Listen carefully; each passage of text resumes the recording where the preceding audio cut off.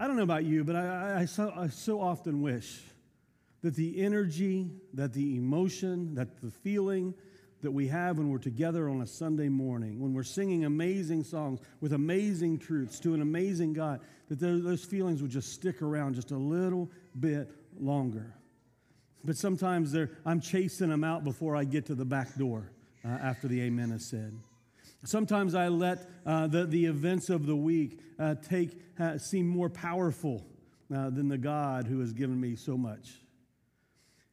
My prayer is that for this year, that we learn how to stay on those mountaintop times higher, that we stay more connected than we ever have before with our Savior, and that we can become a people who are more committed to speaking Jesus into our neighborhoods, into our schools, into our places of business, into our living rooms, into the world than ever before.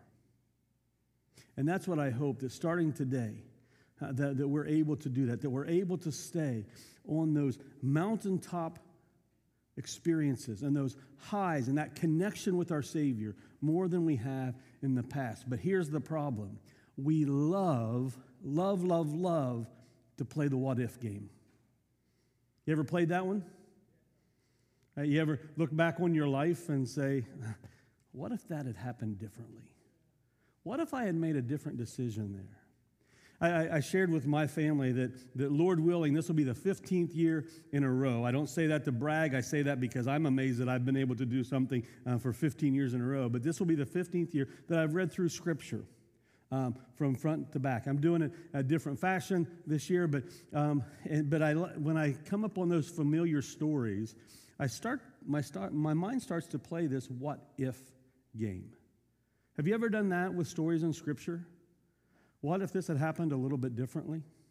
So let's just look at a few of those. You guys just humor me for a second or two this morning. What if we went all the way back to creation and we go back to after God had created everything that filled the earth in 6 days, and then he rested. And then he charged Adam and Eve with, hey, everything is here for you to fill your bellies with, to have dominion over, except don't eat from this one tree. Well, then there's this encounter, and this makes me want to be back in the garden even more, to see this relationship where it's not weird for Eve to be talking to an animal and for the animal to be talking back. I know some of you guys talk to your dogs and your cats all the time, but I'm hoping that you're not professing that they talk back to you, at least very often.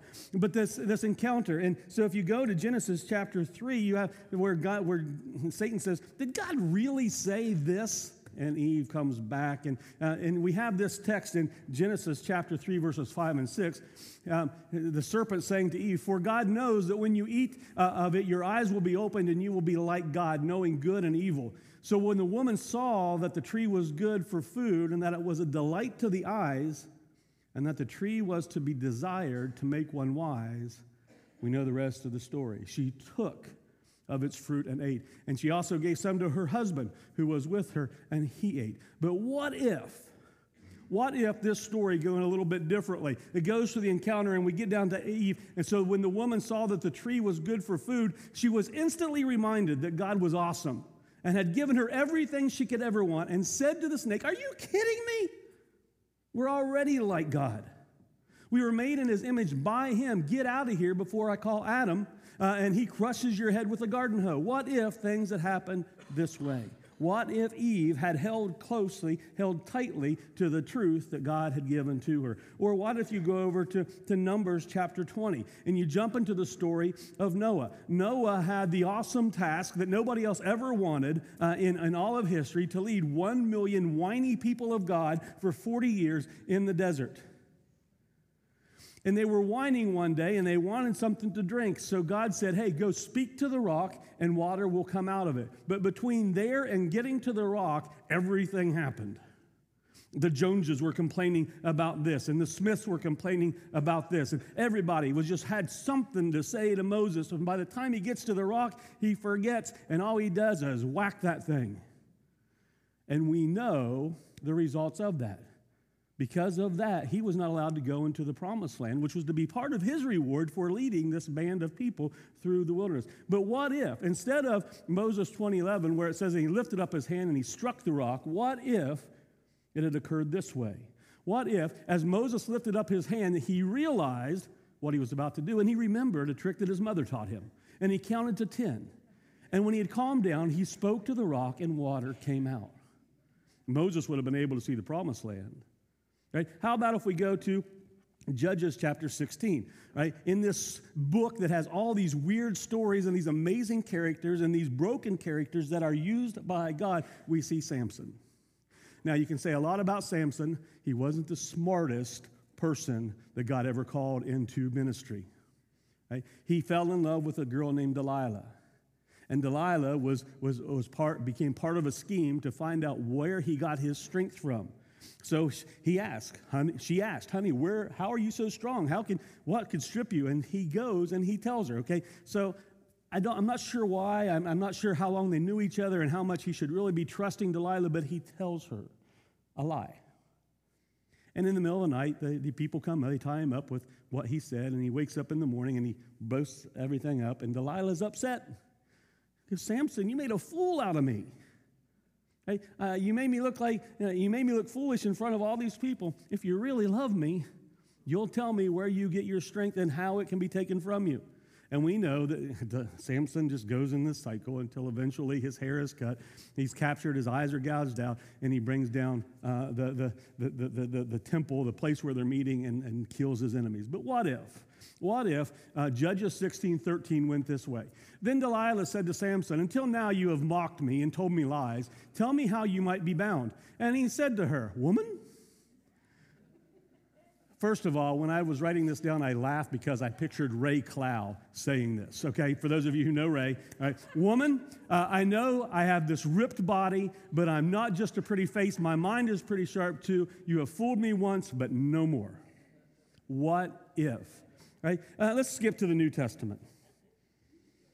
Let's go to Matthew chapter 4, where Jesus has just spent 40 days in the wilderness. 40 days communing on nothing but God's presence. Hasn't eaten anything, hasn't had anything to drink for 40 days. We see that as a period of weakening, but for Jesus, I have to believe it was a period of strengthening because he was there with his Father. And at the end of that, yes, his stomach is probably grumbling because he's a man. And his stomach is probably grumbling, and Satan comes to him and offers up a rock. If you're the Son of God, say the word, this will become bread. And we know that Jesus replies, but he answered, it is written, man shall not live by bread alone, but by every word that comes from the mouth of God. What if Jesus had succumbed in this moment and said something more like this? Hot bread? Right? It looks like Red Lobster's cheesy biscuits. I'm famished. Bring those here. And then we wouldn't be able to read in Scripture anymore that Jesus was tempted in every way just like us, and yet he did not sin. If Jesus had caved, have you ever thought about what if Jesus had caved to one of the temptations that Satan threw at him? The whole redemption story would be wrecked. Right? Or how about in the Garden of Eden? We know that Jesus is heavy at this time. He knows that the crucifixion is getting closer and closer and closer. So he goes off with his closest friends and he talks just with his Father. He says, Dad, if there's any way that this can move past, if there's another way, if this cup can pass from me, if you got a plan B, I mean, I'd love to talk about that, but not my will, but yours. And we know that Matthew chapter 26, right, and 39, Jesus is praying that. And what if, when you get to verse 40, if it had read something like this, and God immediately transported Jesus from the garden back to heaven and left man to fend for himself. And can you imagine, fathers, knowing what your son was about to endure, how much you would want to just grab him up and bring him back into your care? But again, if that what if would have occurred, the whole redemption story would be null and void. We play what if games all throughout Scripture, and if we're honest with ourselves and with each other, we have what-if games that we play with ourselves too. What if I had chosen this career instead of the one that I did choose? What if she had said no when I got down on my knee to propose? Or some of us, what if she had said yes when I got down on a knee to propose? What if I had saved myself and my purity for marriage? What if I had been more strict on my children? What if I had been more lenient on my children? What if I had prioritized faith over anything else in our life? What if I had begun earlier serving in ministry and tithing and attending church regularly? What if I had not got behind the wheel of that car when I'd had a few too many to drink? What if I had decided to go through with the pregnancy? What if I had decided not to give in and look at pornography for the first time? What if I had come home to my wife and to my children rather than sticking around at the office trying to get a little bit more done more often? What if I had spent more time with my aging parents? Or what if I had treated my wife more lovingly? What if we can play that game all day long? We all have what ifs, but not a one of us can go back and change any of those what ifs. If it's in the past, we cannot change it. As much as we wish that we could, as much mental energy as we sometimes give imagining what life might be like if we had done something different, we can't go back and change. Now, we might need to go back and apologize for something and make amends for something, but we cannot go back and change all those past what-if scenarios. So, what if, from this day forward, everything we did was dictated by this book? What if we made it a priority to spend time in God's Word more than we have in the past? What if we treated our wives, our husbands, our children, our siblings, our parents according to the standards that we see in this book? What if we're not married, what if we approached marriage and held that person that we're wooing, that we're courting, with the high esteem that we see in this book? What if we truly realize that we are merely stewards of each and every penny that God blesses us with?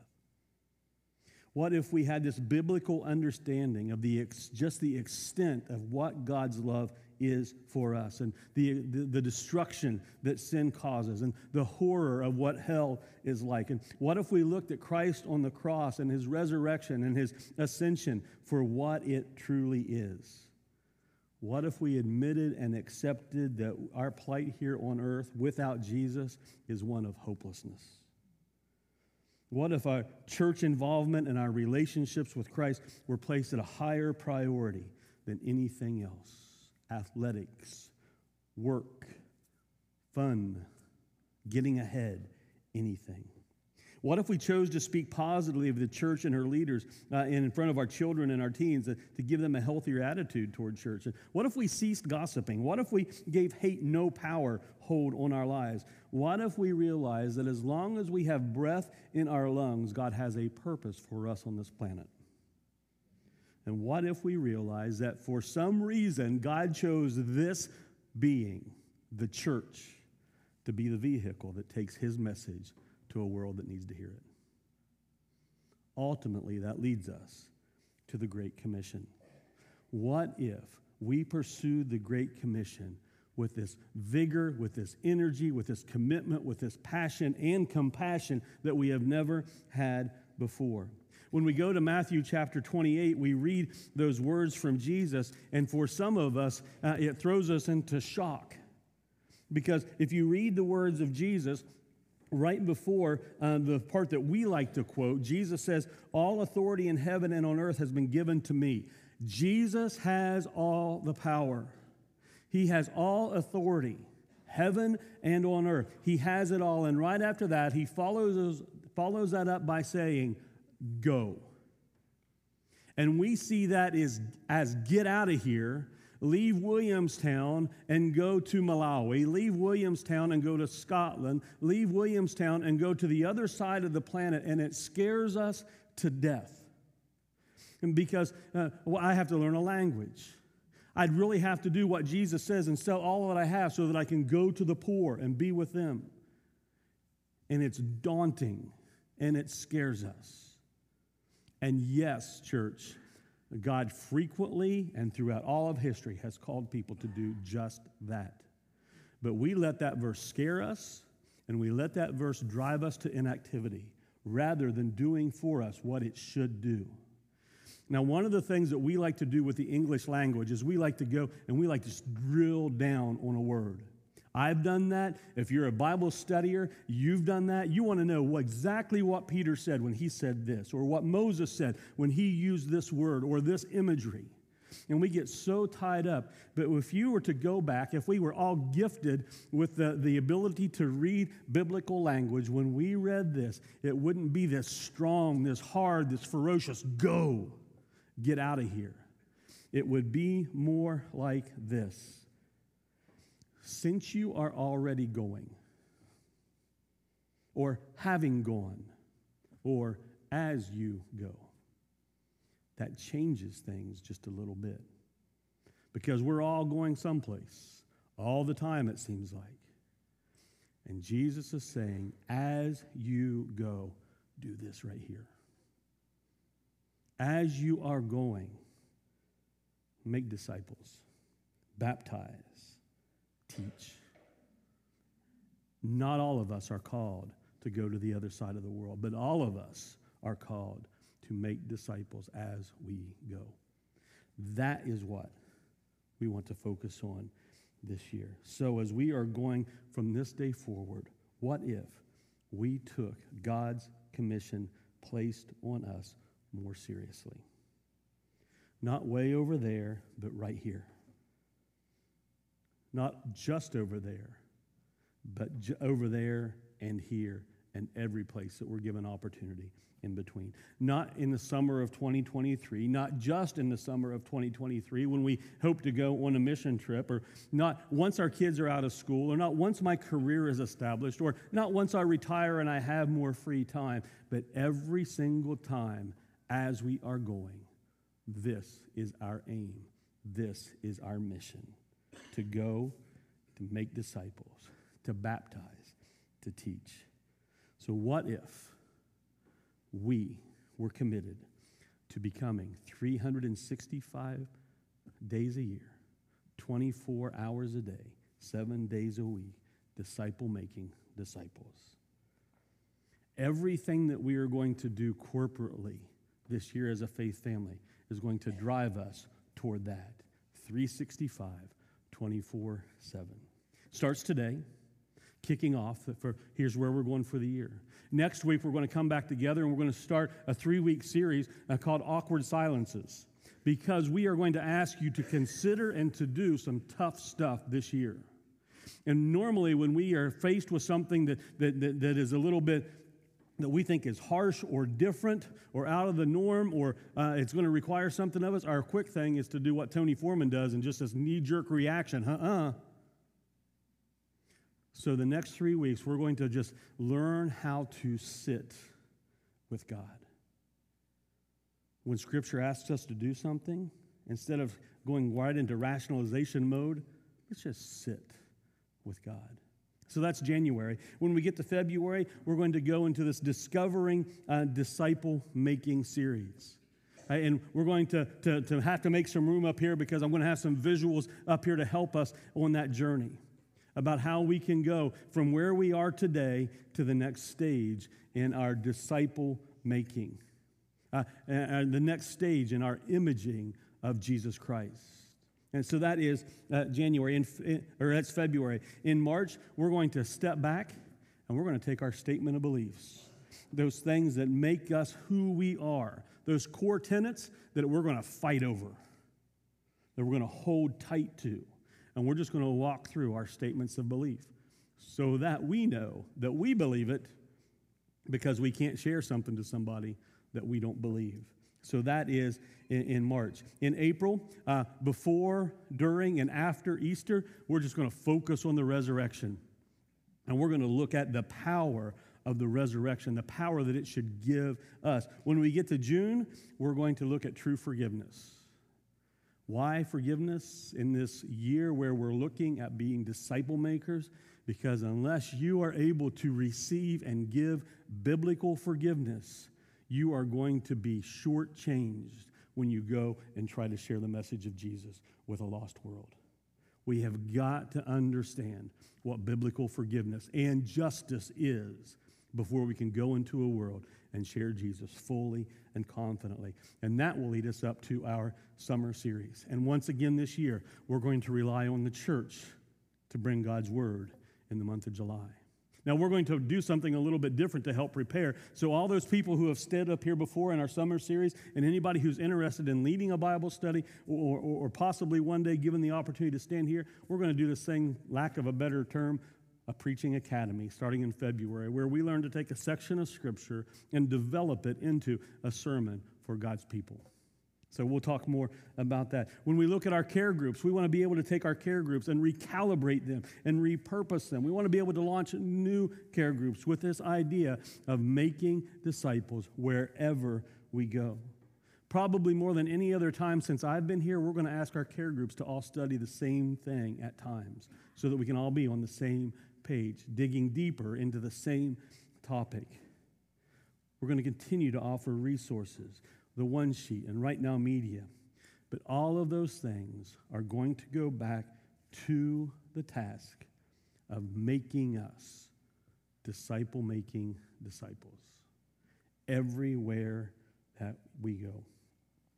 That Great Commission, go, or as you go, that's both a corporate and an individual challenge.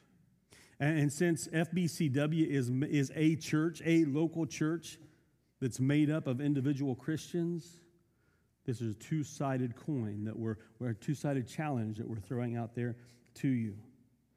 What if each of us, and what if all of us, decided that surrendering to Jesus, that becoming more like Him, that mimicking His behavior, that modeling His life, that adopting His methods and sharing His desires, that chasing His will for our lives in the world, that sharing His gospel, that reaching those that He came to reach? What if we decided that all of those things, what if we collectively and individually decided that all of those things was worth every ounce of energy that we have? I believe that if we did that, it would change the type of employees we are. It would change the type of employers we are. It would change the type of men and women, husbands and wives, children, grandparents, friends, aunts and uncles. It would change who we are if we started looking only through the lens of Jesus Christ to develop a worldview and how we build ourselves up to go and to serve. Could you imagine what this church would be like if 300 people were all committed? Can you imagine what our living rooms and our dining rooms would be like if 300 people? Can you imagine what our schools and our places of business would be like if just 300 people committed more to chasing after the things of Jesus? Can you imagine what our cities in the Mid-Ohio Valley would be like? Can you even imagine what Ohio and West Virginia would be like if just 300 people were on fire for this Savior they claim to love? Can you imagine how things would be different if we were committed to being 365, 24/7 disciple-making disciples? Church, the only thing that's holding us back is our insecurities and our fears. We don't do what we're supposed to do because we think we're incapable of doing it alone. And you're right. We don't spread Jesus far and wide because we're fearful that we cannot do it on our own, and we are right. But when we think that way, we are forgetting Jesus' promises to us. We're forgetting what the Apostle Peter tells us in his letters, that Jesus isn't asking us to do something or go somewhere that He isn't going to go with us. And that's the point that we sometimes forget when we get fearful in the Great Commission in Acts chapter 1 and verse 8. He's not sending us alone. To go back to Matthew 28:19. Go therefore, or as you go, make disciples of all nations, baptizing them in the name of the Father and of the Son and the Holy Spirit, teaching them to observe all that I have commanded you. And behold, I am with you always to the end of the age. He's not sending us alone. He will be with us. And even more than that, he will be in us. Acts chapter 1 and verse 8, where Jesus says, as you go to Jerusalem, Judea, and Samaria, and to the ends of the earth, he says, but you will receive power when the Holy Spirit has come upon you, and you will be my witnesses as you go. We do not do this alone. Thank God for that. We do not do this of our own, from our own strength, from our own faith, from our own abilities. We do it because the Holy Spirit has empowered us. Not just Jesus with us, Jesus in us, fueling us. That you will receive power when the Holy Spirit has come upon you, and you will be my witness as you go. My prayer this week, church, my prayer for this year, church, is that we commit more and more every single day to taking the message of Jesus to the nations. And as we are going to the nation far over there, we got to pass through neighborhoods and cities and states. Wherever God leads us this year, let us be committed to making much of our Savior. He has done so much for us.